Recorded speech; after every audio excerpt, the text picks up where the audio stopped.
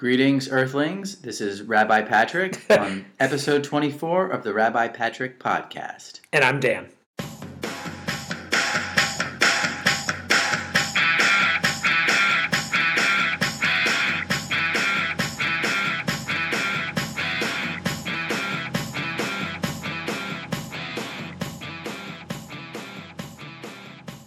Obviously, we decided to play Trixies on you. Yeah, it's you never know what you're gonna get. Yeah. With us, you never know. We like to keep everybody guessing. Keep it fresh. Keep it entertaining. So millennial of us. Very millennial of us.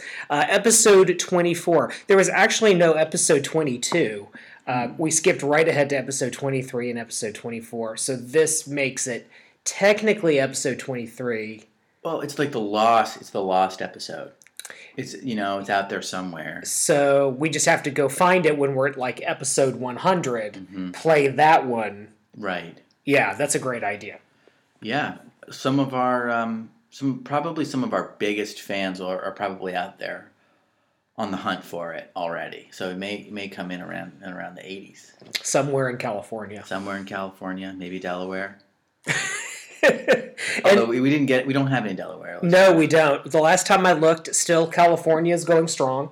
Yeah. Virginia's going up. Okay. And Georgia is going down, which means my mother is not listening to the podcast nearly as much. Messing my life up. Yeah. Messing my life up. Thanks, Mom. Come on. It's like you're retired. You've got nothing better to do than to download my podcast on iTunes 20 or 30 times. Right. To make me feel good. And apparently we've got nothing better to do than to talk bad about our moms. Yeah, it's true. So does your mom listen to the podcast? No, she's not a podcast. She's not a podcast listener. Okay, well that's unfortunate. Writ large. Okay.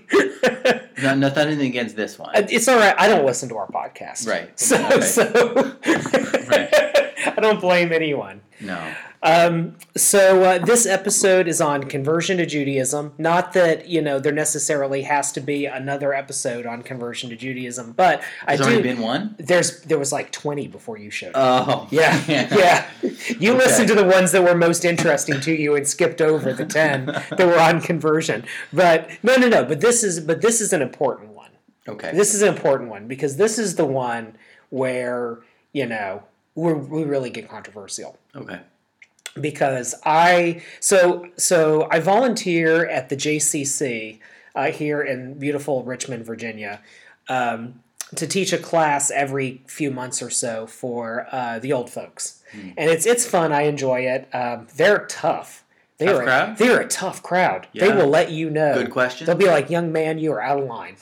Yeah, they will. It's not questions necessarily. It's also judgments. Yes, it's mostly judgments. Opinions. Yes, mostly judgments. Questions. One of those. This is a comment more than a question. But they don't preface it with that. This is a comment, and I don't care if you wanted a question. Right. My questions don't end with question marks. It turns out. Exclamation points. And then usually I survived the war, and I don't know. It could have been a war for Disney World tickets, like for all I know. But they survived it. So no, but they're great. I love them. I love the JCC. I was there today, pretending to work out. Oh, right. And I was supposed to teach this class called, Why Jews Should Embrace Proactive Conversion, or it had a better name than that. But it got canceled because we had lousy weather. And so I got a phone call at like 9 a.m. The class was supposed to be at 2, and they were like, there's ice on the roads. We don't want people driving around, so sorry, looks like we're not going to do your class. Which is okay, but it was kind of a bummer because I made a PowerPoint. Oh, wow. It's the first time I had made a PowerPoint for anything in Richmond since I've moved here. This is the first Richmond PowerPoint. Don't let anyone say you're not a sentimental guy.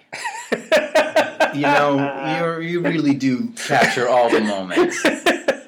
So I really don't ever let anybody say that. I mean, you're commemorating your first PowerPoint. This is like teenagers being like it's our 1 month anniversary. Right. This is about the equivalent of level of importance. But yeah, so I made this PowerPoint, and so then the way that we do this is that is that we talk about like when we're going to get together, and then I have no idea what to talk about, and then I email you, and you're like, okay, well, This being the podcast. yes, the Pronoun, indefinite pronoun. Yeah, people. yeah. Yeah, right, right. This is, Yeah. podcast, right.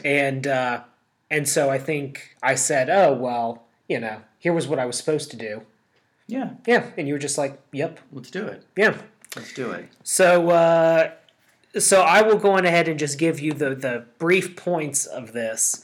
Do you want to just interrupt me at certain points, or how do you want to do this? I can do that, or I can wait till the end and do it as you would have done with the old folks at JCC, or did they interrupt in the middle as well? Well, so that was actually going to be the preface to my speech was, please don't interrupt me. Yeah. Expecting, of course, much interruption because, again, survived the war. Right. I don't care about you and your little wussy PowerPoint presentation. Right. Even if it was your first one in Richmond. Even if so. So, no. I mean, you can feel free to just jump in. Okay, I'll see how it goes. I'll aim to wait till the end, but if something really hits me, I won't. If I say something really egregious. Right. Okay, cool. Let's do it. Okay. All right, so should I visually describe to people what these slides... I'm very proud of these slides. Well, they say a picture tells 1,000 words, but if they can't even see you're going to have to go at least 2,000 words on each picture. So That's tough. That might get a little rough. Okay, well, I'll just stick to the facts then. Okay, so the presentation was actually called Encouraging Judaism, Why American Jews Should Proactively Seek Converts. So my whole thing is that you should always talk about your biases before you present information. So here are my biases. So number one, I'm a convert to Judaism. Pretty sure that 8 years of living my Jewish life on the internet has proven that to the throngs of people out there who've been following my young life / career. So I converted to Judaism. Not a whole lot of Jews named Patrick, it turns out. So that's, of course, a bias. I'm not Orthodox. I don't play one on TV, so that's that. I'm a rabbi, an independent rabbi. Can you clarify? So the Orthodox point is relevant because why? Well, it's going to become more relevant later, but waited. Yeah, see? Okay, all right. If I was just no. Like if you were just raising your hand and being like, I have a thought, okay. I would have had to shoot you down from off the stage of the JCC. Okay. I'm sorry. We're getting derailed. Failure. Yep. So I'm not Orthodox. That'll become important later. I'm a rabbi, an independent progressive one. And then the biggest bias is that I co-founded a conversion to Judaism program with Reform and Renewal rabbis, which you're more than welcome to ask me about later. It actually says that on the slide. I won't ask about it. Now that I've given you permission, you're like, nope, not going to happen. No. Oh, well. Okay, so here's my thesis statement on lined paper. It's very important that people understand exactly what I'm trying to say here. Yes. Because inevitably, this is one of those things where, you post it on Facebook and it's like, you're wrong. Having not listened to your podcast, I can tell you how wrong you are. Yep. So here we go. American Jewish congregations and nonprofits. So synagogues, nonprofits should proactively encourage conversion to Judaism for spiritual seekers. So you could it's like in elementary school and middle school where you had to diagram out a sentence. I mean, you could diagram this out and find the 20 different sort of, I don't know what the legal term would be, but stipulations. Yeah, these are carefully chosen words. Yeah. This was not like in the last episode where you I forget what I even said, but you were like, I want you to defend your point, right. And I was just like, I'm a rabbi, I get to do whatever I want, thug life or something. Something about swords and evil, and battling and what have you. Something, right. Whatever, fire and chariots. But so American Jewish congregations and nonprofits should proactively encourage conversion to Judaism for spiritual seekers. Why? Past, present, and future. So we used to do it, but we forgot about it. Now is a really good time to do it. And the third point being that it's imperative to Jewish continuity. So let's start with the past. Remember Hanukkah? We just had Hanukkah. Yeah, I remember. Yeah, it's a thing. It happens every year, it turns out. So Prior Didn't to Adam Sandler write a song about it once? He very much did, and he updates it every few years, He does. which I appreciate the updates. I really do, because some of the actors and sports figures and all that, you got to rotate them out every once in a while. In terms of what it meant to be a Jew, it was ethnic, cultural, national, until about the point of the Hasmoneans, the Hashmonaim, however you want to say it. So these are the Maccabees and all of that kind of stuff. And that's over 2,000 years ago. They were the ones who said you could become a Jew. So that's where you separate from a nationality and an ethnicity to something that you can become. I can move to Japan and I can eat yakisoba and I can marry a Japanese woman and I can learn Japanese and become a Japanese citizen of Japan. I can't become Japanese. I can't fundamentally, even if I gave up my American citizenship, I can't become Japanese in the way that I was able to become Jewish. There's an identity change that's kind of different there. Okay. And so prior to these people, if you wanted to acculturate, if you wanted to become part of the Jewish people, you could marry in. But that's about it. And so these were the folks who said, no, there's a religious component to being Jewish, and so you can adopt that, and then that puts you in. So that's an important thing to remember, that we're talking about over 2,000 years of history here. This is not some very recent reform, 1860s type of thing. Right. It's been going on for a while. The second is there's this idea that if you approach a rabbi to convert to Judaism, you're going to be turned away 3 times. Sex and the City did a thing about that, where Carrie Bradshaw is like chasing around a rabbi all around New York. That's the kind of thing that's been overly mythologized. If you go to most, and again, we're talking about America here, you go to most American synagogues, the hardest problem you're going to have is getting the rabbi on the phone. And it's not because he or she is like selectively turning you away 3 times. It's that being clergy is tough. You often either don't control your schedule or your schedule is very loosely defined. And you're having to jump around to the whims of whatever is going on in your world. You can't decide when people are going to get sick and be in the hospital, or when someone's husband is going to leave them and now you have to do all these other things. So because your particular desire to convert to Judaism is not a life or death situation, you may feel that it is, but let's be honest, it's not. Not when you look at actual life or death situations. Yeah, you're going to feel like you're being turned away 3 times. You're not. It's just they haven't checked their email or they haven't called you back. It is what it is. I talked about the Reform movement earlier. So to clarify, you're saying that most rabbis would actually be encouraged if you would encourage it most likely if you approach them, or not? Definitely wouldn't turn you away 3 times. Right. So it's that whole myth that people build in their head of like you know what, you read something online that's orthodox and you think that that's the way and the truth and the light, and to borrow from a different religion, and you just sort of decide then that the nice like Reform temple in your suburban neighborhood, so certainly that's exactly the same thing they do, because you wouldn't know any better. And no, it's just they're not checking their email. Okay. Different ballgame. Got it. So then the Reform movement, in the 1880s-ish, the Reform movement in America, which was really American Judaism. That's what Reform Judaism is. It's American Judaism. They basically came out with a ruling, which was the philosophy and the idea of Isaac Mayer Wise, who's one of my favorite rabbis of all time, because he started a new religion because he got punched in the face on Rosh Hashanah. Best story ever. It's one of my favorite Jewish stories. He basically said, like, to become a Jew means that you should study what Judaism is and you should make a public declaration of faith in front of the congregation. So we're not talking about circumcision. We're not talking about mikvah. We're not talking about anything other than you have to join the temple and you have to make a public declaration of faith. There are people who converted to Judaism in the 1880s. So the question I would ask is, who's in your family? Do you know for certain that, great Aunt Mildred was a Jew? 23andMe might say something different. There were people who converted back then when it was frankly a lot easier, I would argue, and where there was a certain nobility to being willing to convert, let's say for marriage or something like that. So people who say, oh, well, that, my family, we've been Jewish since Sinai. Well, yeah, but you don't know who's in your family.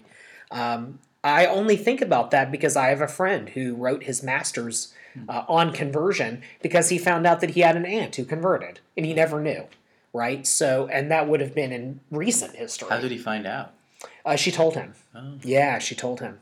And she said she had never, how it came up, I don't know exactly how it came up, but I remember him saying that what compelled him to do his master's on conversion was that she said she never truly felt like she had been 100% accepted. And so then that kind of, the ball, was rolling from there. So, okay, so been doing it for 2,000 years. The turned away 3 times thing, that's been overdone. That's a big myth. And, there are converts in people's families that they don't even know about. Gotta have a sip of my beverage. I am having a little cocktail that I picked up when I was in Philly. Yeah? What's it called? Yeah, so it's the Limonana. Okay. So you do lemonade. Yep. You do a little bit of bourbon.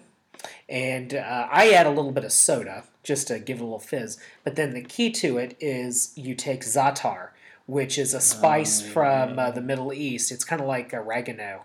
It's quite delicious. Yeah, and you make a syrup out of it. Hmm. Yeah, so just like you steep tea, right? You steep the za'atar, and then make simple syrup out of it. So yeah, it's a good time. There's a mason jar of za'atar syrup sitting on our bar right now. Wow. And you get these details. You get these details on this podcast. I think that's what separates us. Yeah. The za'atar syrup. Yeah, yeah. I mean, Lex Roface, you're not, who does an amazing Jewish podcast and, gets like 1 million more listens than we do, he's not talking about this sort of thing. No. No. Mark Maron, well, he might, actually. Do you think he's into za'atar syrup? Actually, he might be. Yeah, actually, that's not unreasonable. Food things. He does, that's true. He does talk about that. Okay, yeah, that's a really good point. I'm actually not a huge, well, anyways. Yeah.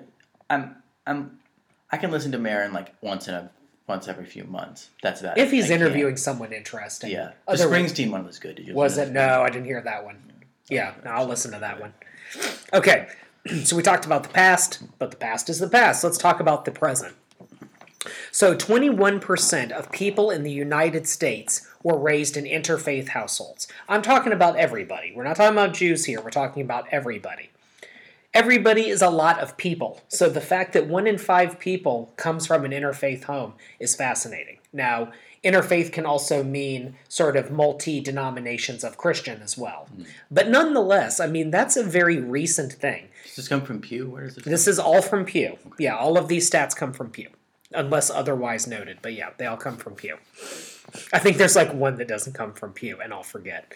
But yeah, so it's pretty incredible, though, because you think about waves of immigrants that came to this country. I mean, people like the Dutch and Germans who, carried the Lutheran tradition, and you had people who felt like Lutherans needed to marry other Lutherans or Catholics need to marry other Catholics. We're not there now. You may have, Christians need to marry other Christians. Even within Jews, I mean, it used to be that a conservative Jew and a Reform Jew, a rabbi wouldn't do that because it was effectively an interfaith marriage as far as they were concerned.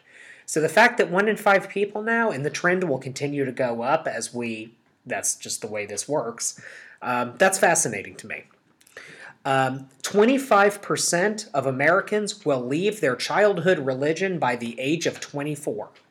I think that's a really big deal. The fact that such a huge number of people will decide that they are no longer believers in whatever they were doing, or maybe are believers now. That's another way of looking at it. By the time they're, out of college, and not that far out of college, that's fascinating. Yeah. Greatest net growth in religion is the nuns. And we're not talking about nuns as in Catholic nuns. We're talking about nuns as in nothing. And there's some reasons for that. That I'll get to in another slide. But the fact that people are leaving whatever respective religion they belong to at 24, by 24, in this large of a number, and then are defaulting to nothing is fascinating. Here's the thing about the nones, about the nothings. Nothing doesn't mean like Richard Dawkins screaming atheist. It just means you're nothing.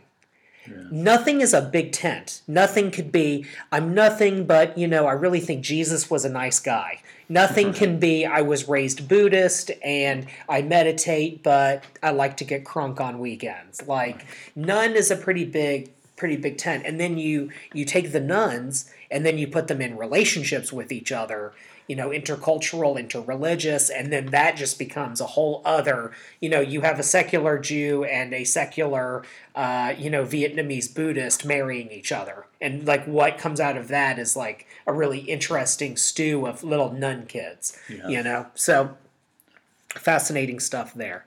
Only 26% of U.S. Jews think that religion is very important. Now, only about 10 to 15% of Jews are Orthodox. Okay, so that means that if you just assume, let's just assume that if you're Orthodox, you think religion is very important. We'll go with that. I'll grant you that one. 10 to 15%, right? That means you're only talking about 10 percentage points of everybody else. Of the 85% who are not Orthodox, only the tiniest, slimmest number think that religion is very important. Last thing, we spend a fortune on interfaith outreach. An absolute fortune. Now, by interfaith outreach, I mean from the Jewish perspective. This is rabbis and synagogues and nonprofits trying to engage non-Jewish partners in Jewish life. It's interesting that when we think about interfaith outreach, we don't think, we want to make sure that the Jewish partner is comfortable at church, right? It's a very one-sided thing. But we spend a fortune on that, and we spend next to nothing on conversion. I don't actually know of a single nonprofit that exists, with the exception of one, that is openly advocating Judaism. And they're not even doing it when it comes to conversion. It's just more of a... There's two, actually, now that I think about it. There's two that could be considered part of this. But even then, conversion is not the word they're using. It's a big tent and it's other stuff like that. So lots of people who grew up in mixed households. Most people are leaving the religion they grew up with. They're becoming quote-unquote nothing, but nothing still means something. For Jews, religion's kind of not that important. And we spend all this money to try to figure out how to help all these people, but then the people who are buying, if you will, Judaism, we're just kind of hands off. So that's the present. So in the past, we had a certain particular conversion perspective. There was a lot more open, dynamic. Now we're seeing the trend away from religion. We're seeing a trend towards sort of spiritual shopping. And yet we're kind of missing a great opportunity. Okay, now this slide has a bride on it. I don't know why I felt I needed to tell you that. Seems like a happy bride. Yeah. It comes from the website Unsplash. Unsplash is a great purveyor of royalty-free stock photos. Love Unsplash. I use them for a lot of stuff. They did not pay me to say that. Interesting. Yeah, well, I was going to ask about the copyright issues with this PowerPoint. It's going to be in the director's cut. Yeah, it will be. No, this is all legit. Okay, our future. Marriages. 50% of Jews, quote-unquote, marry out, meaning 50% of Jews and more. If you go if you take the Orthodox out, it becomes 70% marry out. So there's the idea of like half Jewish, quarter Jewish, all that. When you get to the point of someone who is, we'll use the term quarter Jewish, meaning they have one Jewish grandparent. The likelihood that they are going to have been given Jewish identity throughout their life is pretty slim to none. What they will have is a grandparent who has a cultural identity, and they'll connect with that. Interestingly enough, I see a lot of those people converting to Judaism. They maybe have been raised in something else, and it's now twice removed that they're raised in whatever. but a surprising number of people that I've encountered end up converting. But it's important to recognize this idea that once you get to the point of one Jewish grandparent, if you only believe that being Jewish is a cultural idea, which I have problems with, but if it's only a cultural idea, once you get to a quarter, that's kind of the end of that. And there's a correlation between Jewish support for interfaith families and their Jewish identity. So the argument that was made for years was that rabbis shouldn't officiate interfaith marriages because what you're saying is that Judaism isn't important. Actually, you find out the opposite is true. That actually, if you are willing to do those marriages, those non-existent hypothetical children will actually be raised in Judaism. And my theory is it's because the couples made a choice. They could have had a pastor. They could have had a justice of the peace. I mean, you can't in Virginia because there's no concept of that. Which really works in the favor of officiants, by the way. I'd just like to say we have a racket going. Stand out in front of the courthouse, hand out some flyers. Hey, $50 right here, right now. Lowest bidder. Right. As long as you don't try to bring your cell phone into the courthouse. Right. You can't do it. You can't do bring it. It in. No. Gotta leave it in the car. And you know what? It stinks when you take an Uber to the courthouse. Mm-hmm. I was there once, and I was like, do I leave my phone on the sidewalk and just hope? Buried in the front yard? What did you do? I don't remember what I did. I think I ended up just going home.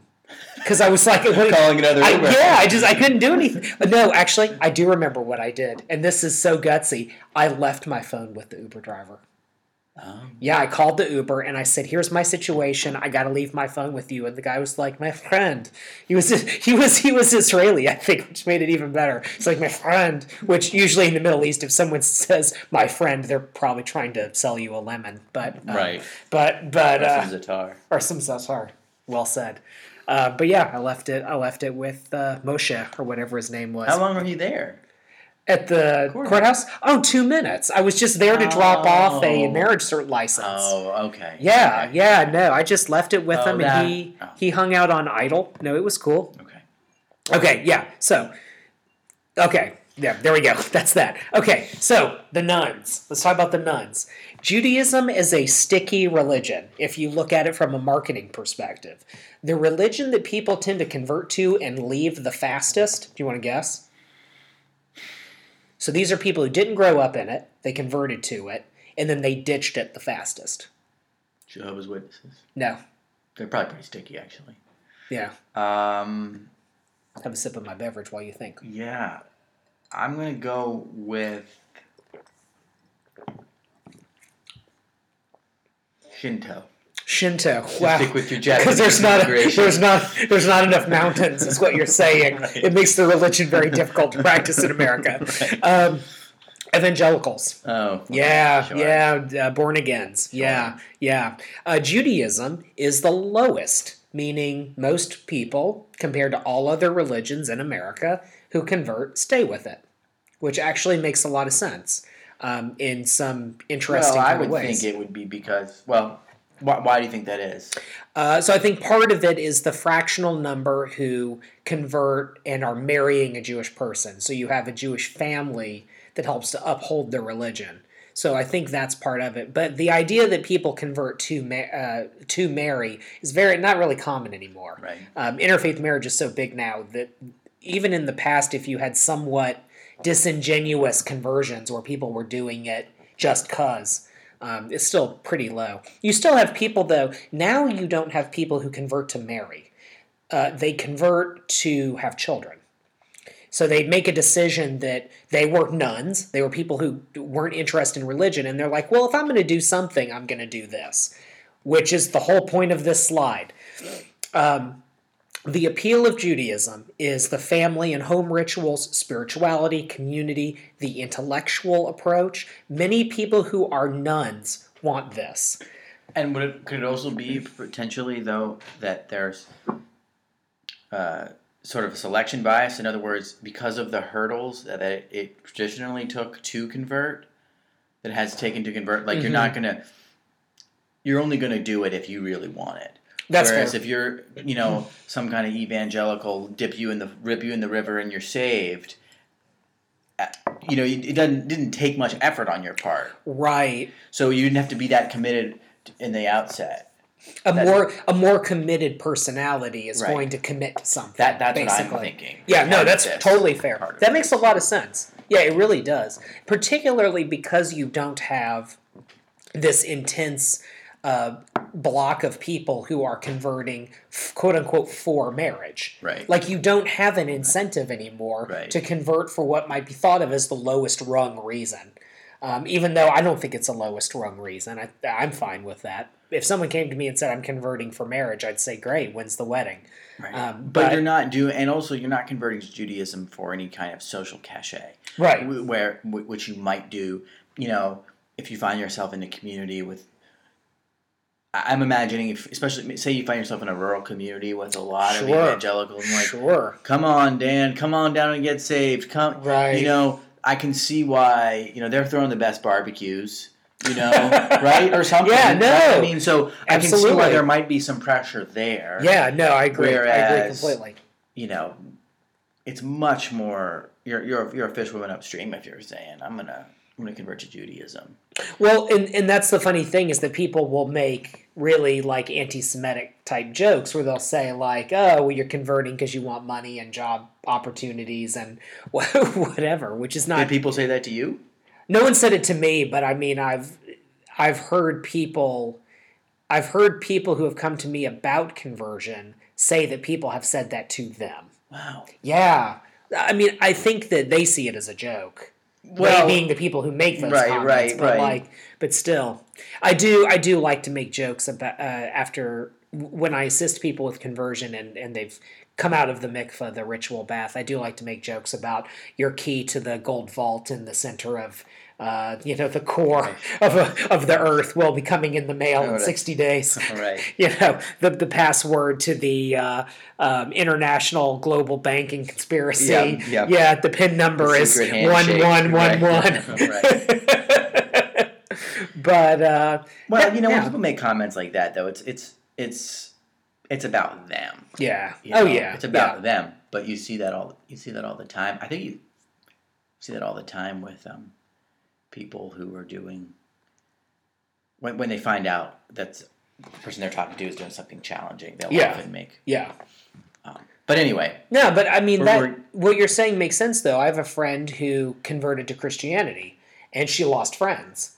Because it was like, oh, you're going to become some narrow-minded, homophobic, whatever. And yeah, so when people see you doing something that pushes against them and what they think, people design their relationships with other people based around their perception of them. Yeah. Like this is I have this relationship with you because of who I've decided you are. Yeah. And so if you change who you are, then I don't know whether this can continue on or whatever. So I have to push that, right? Yeah. Well, a few years ago, I kind of had I did a few sprint triathlons, and I remember a friend of mine from work saying, "Oh, what are you doing this weekend?" "Oh, I'm actually doing this triathlon, and it's coming up." "Oh," and then they would say, "I could never do that." Well, first of all, you could. Yeah. You could. Yeah. But second of all, it's not about you. Right. I didn't ask you if you. Yeah. You asked me what I'm doing. Interesting. You asked me what I'm doing this weekend. Right. And I said, "Well, I've got my triathlon." Yeah. I didn't ask you if you want. But I didn't say let's hang out and do a triathlon together. I didn't say you could or couldn't. I didn't say anything about you. You actually asked me a question, and I think it's just brought things like that. Bring home to me sometimes too. Just how often people are really just thinking about themselves. Yeah, that's fair. And so they're making a comment about you, but really it's reflecting something they're feeling about themselves. Yeah, absolutely. And the way they see you. But why would that make them feel bad? Well, only if. Mm-hmm. So. Yeah. Anyways. Yeah, no, you got a really great point. But yeah, so I think that this group that we call the nuns, who aren't atheists, who aren't people who are anti-religion, they're people that just don't identify with anything. All they're saying is, I'm interested. Yeah. That we might as well call the nuns the curious, or the seekers, or the interested, or the yet to be engaged. Now, maybe that means that group will always be like that. Maybe it'll always be, my bookshelf has the latest book by the Dalai Lama and something by Richard Dawkins, and then whatever, some, yogi book and the Bible. Like maybe that's who they'll be. And that's fine. I'm not a person who judges people for stuff like that. My cat is ringing her bell. She's letting us know something. We have a caller. We have a caller. Line 2, sorry. Line 2. Sorry, we're getting into a groove. Maggie the cat, I'm sorry. You're not going to be able to ask your question. We never did a conversion for the cats. Maggie That's from Long Beach. Right. Dipping them into the mikveh just doesn't seem fair. I don't think they would have liked that. But yeah, okay. So that's the nuns. Okay, so what's stopping us? Like, what's stopping us from just saying, you know what, fine, we're going to start knocking on doors and just go nuts about it? And now, is that Maggie too? Yeah, that's Maggie. Maggie's sitting in Dan's lap. Yeah, she doing okay? Do you need me to push her off? She's doing fine. She's all right? Okay, cool. So what's stopping us from doing this? The first is this... Classic radio, by the way, describing what the cat is doing. Yes. I'm sure it doesn't get any more wrapped. It doesn't get any more podcast than that. Like, let me tell you what my cat is doing. Oh my God, yeah, seriously. If only we were also wearing Star Wars T-shirts and were unshaven. In somebody's mom's basement. It's mom's basement. Fair enough. So it's the how do we get mentality. And by that I mean so much of religious... I don't know. This is my hypothesis, is that so much of organized religious life, and I'm talking about people in pews type of religious life, where you live by the numbers, is based around the question of how do we get. So there's an assumption of things you're supposed to do. Like, you're supposed to have the Passover Seder. You're supposed to have the Iftar dinner, the Christmas pageant, the whatever, right? And your goal, at least that you're being told your goal is to get people to show up to that stuff. Or to, how many people are we baptizing? How many people are we whatever? With Jews, because we aren't focused on conversions and other things, the how do we get mentality is how do we get people who don't care about being Jewish to care? And it presumes that there are Jewish people out there who need to be served, right? So there's this massive group of unaffiliated Jews, and if we just had the right softball team, if we just had the right food festival, if we just, maybe we need to rethink how we pray, maybe we need to rethink where we do things, maybe it's music, maybe it's this, but it's all based around this idea of how do we get people to show up, how do we get people to use the building, how do we get people whatever. When you think about everything as how do we get, it's a zero-sum game. Because there's 1,000 people or 10,000 people or 100,000 people you're trying to serve. And if you're not serving them, then you are not getting them, you are losing. It is a 0 or a 1, right? There's no nothing to that. So your audience, your demographic is only ever one group. And if you fail to get to that group, you have failed in the business of your congregation. Okay. That is something that prevents us from doing conversion and on the level that we probably could, because we're so locked into the mentality that there will only, unless lots of Jews move in or a lot of Jews move out, we're dealing with the same voting block. And how do we get the same voting block to choose us? And I think that's a problem because there's no dynamic nature to it. Nothing So when you're talking about how do we get, you're talking about how do we get Jews? Current Jews. Right. Okay. That's to what you're do whatever. To come to this service. Yeah, whatever it is. Right, okay. Yeah. Okay. So in my community, so it would be a question like, how do we get people to come to high holidays? Right? Now, different congregations answer that question different ways. But if all you focus on is how do we get, and it can be benevolent, how do we get? It can be like, how do we get people to give food to the homeless at whatever? But it's still, you're still only ever thinking about a limited target audience of people. And that's something that's I mean, that's the dynamic right there. So it's inherently going to be disappointing. Yeah. You're immediately setting yourself up for something that's really hard. Yeah. The second is that if we were to do something about that, it would require such a huge cultural shift that I don't think it's going to happen.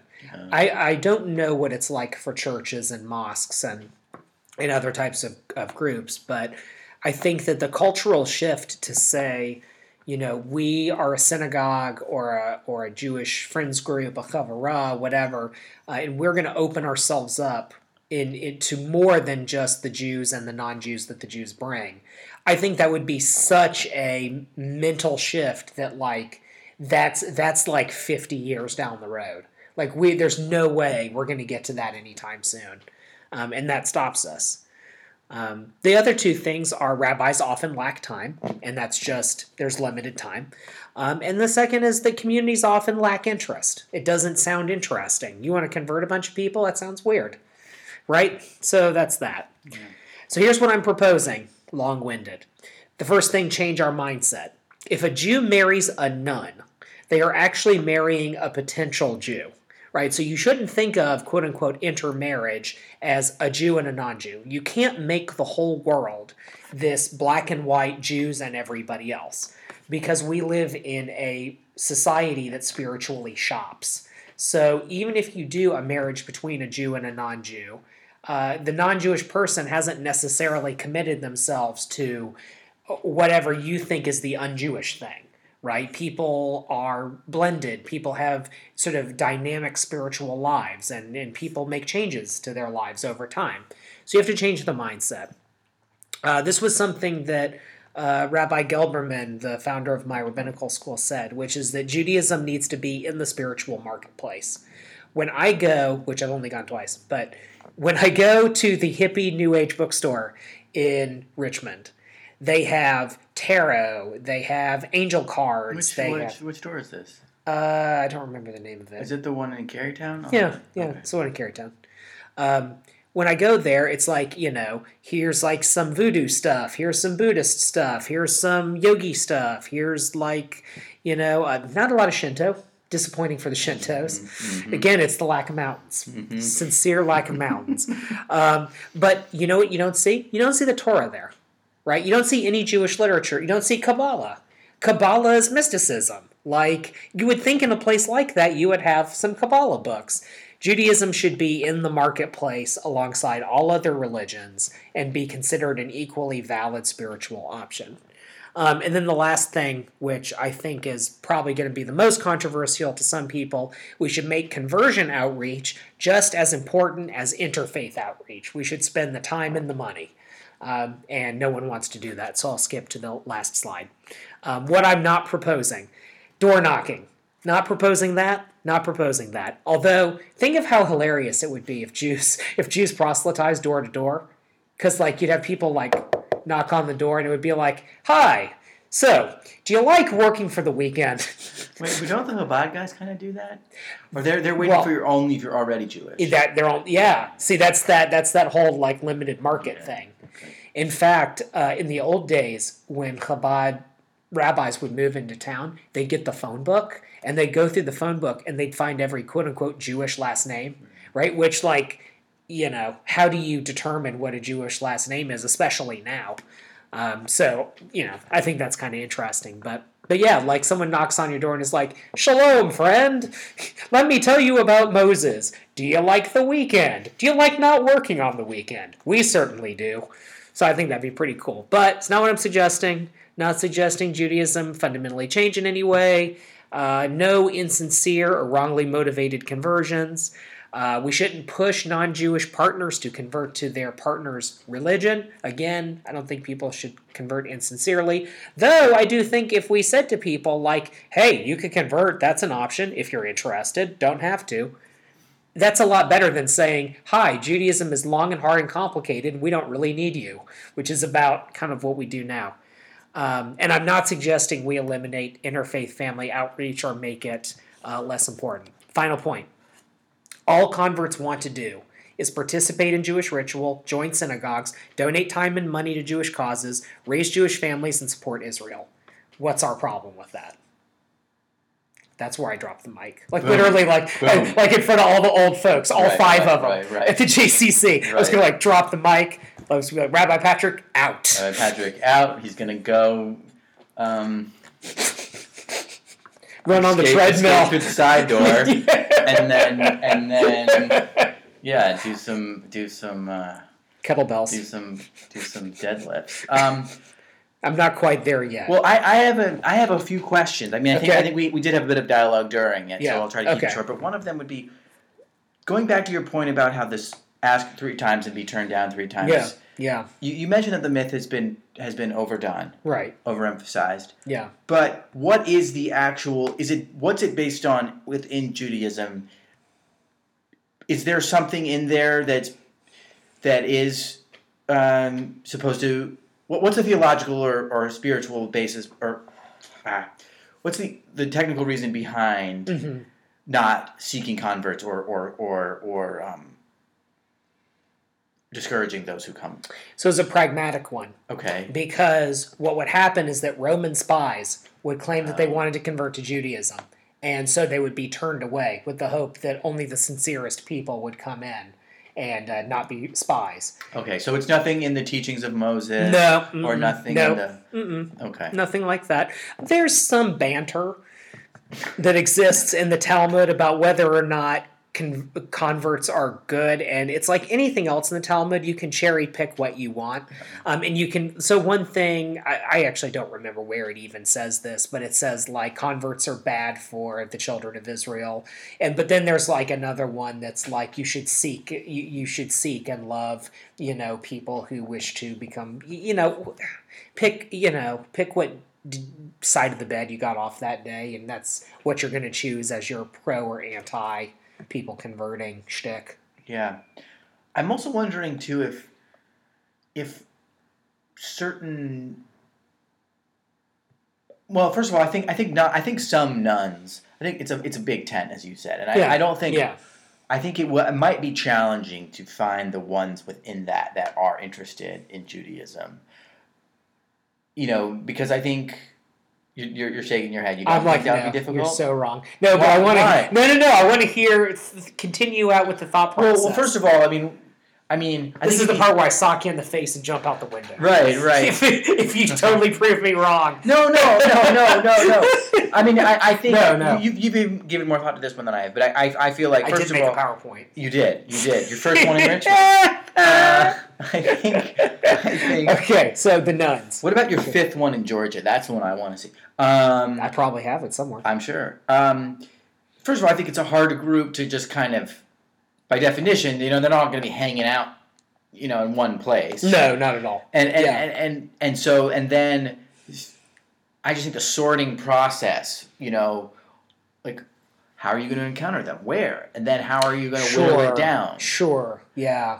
And then also, so do you want to try to answer that first? Well, no. Honestly, my answer to that is we should at least try. Okay. Because we don't. Like, a friend of mine actually said this to me once.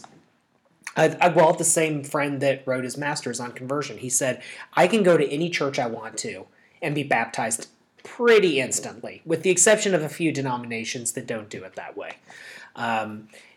So that's and that's just a process of me as the spiritual seeker going online, searching for some stuff and then doing it. When I've looked at synagogues who talk about conversion, usually on most synagogues, you can go on their website and it'll say, we do weddings, we do funerals, we do bar mitzvah, whatever. And there'll be a conversion thing. The conversion thing will always say things like, converting to Judaism is a long process and we don't proselytize. Well, they mean that in a good way, but that comes off as just like, I don't want you. Right. And I think that we don't really have to work that hard to find people within the nuns who are interested. We just have to at least be bold enough to say it would be nice if people showed up. Yeah. Yeah, so I don't think it would be that hard. And I wonder too if some of the nuns, like Christopher Hitchens, yes, who famously is anti-theist, mm-hmm. right? Right. said that of the religions, and he found religion pretty contemptible generally. Mm-hmm. He had the most respect for the Jews because at least they didn't try to convert. Well, he also found out that he was one, which also helps. Yeah, that's true. It's nice when you're like Sam Harris or Chris Hitchens when you find out. That's true. Like, they're pretty nice to Jews when kind of. And that may have been. You're right. That may have been a piece of this, but I think that's interesting too. If there's some. Like, do you think that there are some Jews who take pride in it? They're like, oh yeah, hey, at least we're not, and in part because it gets them respect of like the smart atheists. Right. You know, maybe. I don't know how much of a hurdle that really is, but it'd be an interesting thing. Yeah, I mean, I think that the sort of new atheism, the smart atheist crowd, likes the Jewish community because, frankly, there's a huge number of Jews who identify with that group. So I think that's part of it. I mean, there is secular humanistic Judaism on top of that. Right. But I think, and Reconstructionists as well sort of fall a little bit into that category. But I think with that crowd and then with the sort of Jews being very proud that there's no proselytizing, I think that is a reaction that is cultural, meaning the people who are proselytizing are people we don't want to be like. We don't proselytize, we aren't like them. And so it has a much bigger dynamic than simply religion, which is I think that's part of it. But again, it goes back to like what I'm not proposing. So I'm not proposing that we start saying, listen, it's matzo balls or hell, right? Like, Right. So I think Judaism to me is a lot like Unitarian Universalism in the sense that it's a very wide group of people in the same way that the nuns are a wide group of people. The difference is that Judaism has a history, a language, a culture, and a more defined series of text. But even then, I mean, the Torah isn't all of it. I mean, that's the thing about Jewish literature that's amazing is you can go through and you just cherry pick the one you want. I mean, you can believe in reincarnation, you can believe in the annihilation of the soul, you can believe there's no afterlife, right? And that's just one theological point. And all of them are equally valid because at any time in Jewish history, that opinion has been a valid opinion.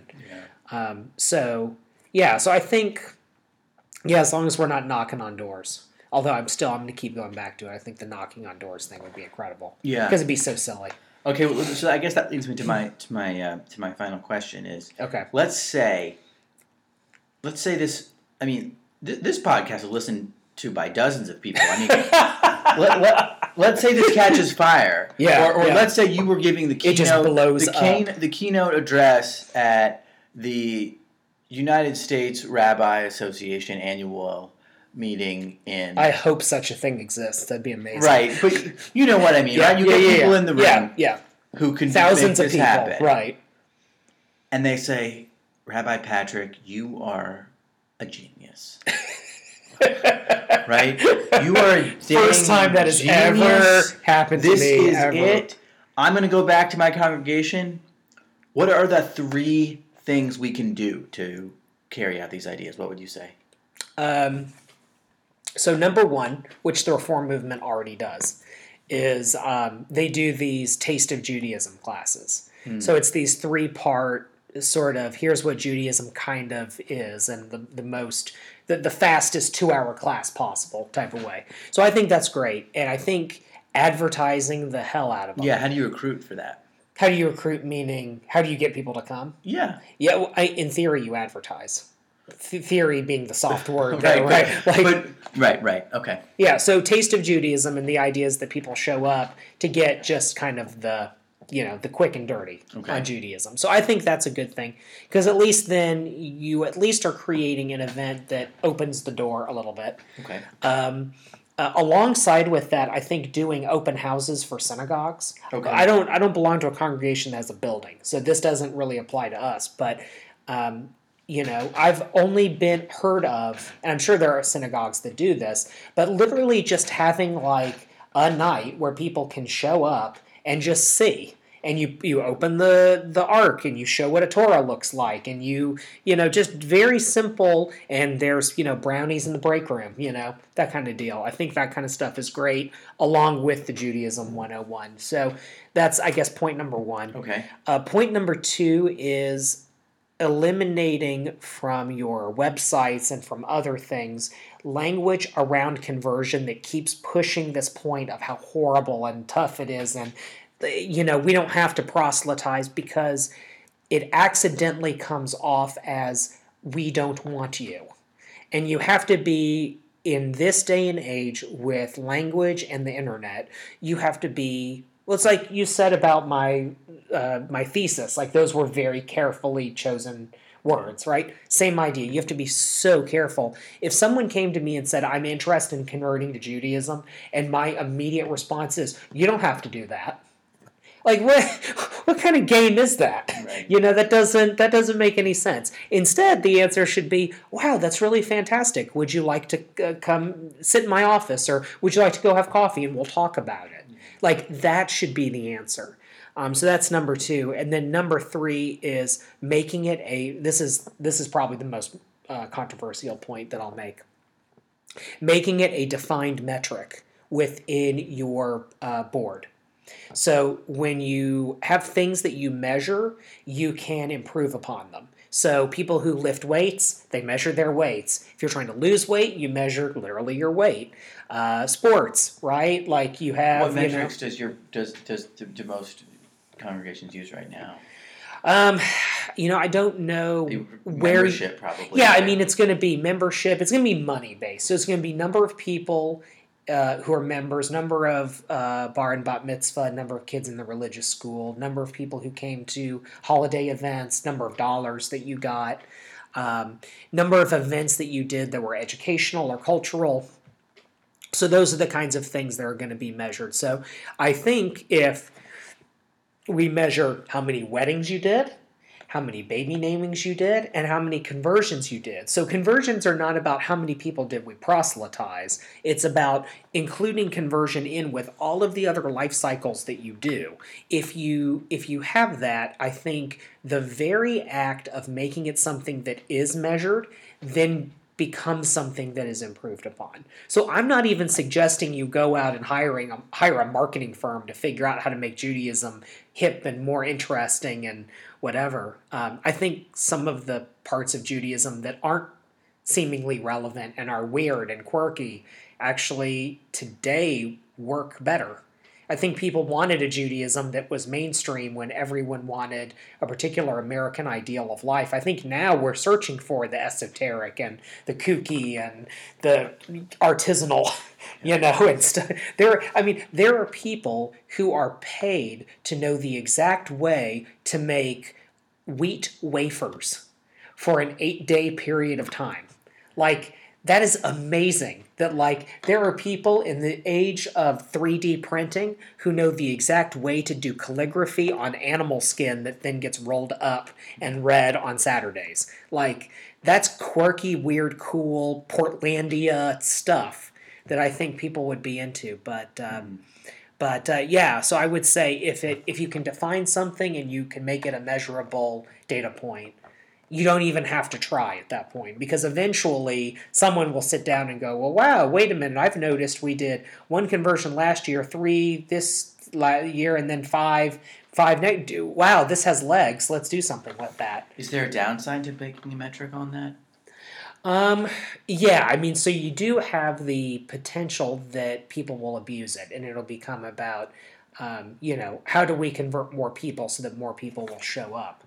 And there's a web series, I forget the name of it, where it's this comedy series that came out a few years ago, where a young rabbi, maybe 25, 26, works for this congregation and no one wants to show up, and so she decides to start converting everybody so that she can get more and more people to show up. But I think it would take a huge number of people converting to offset the size of a congregation. So if you have a congregation that has 100 people, and let's say 60% of them are Jewish and then 40% are non-Jews, their spouses, likely. It would then you would have to do like 30 conversions.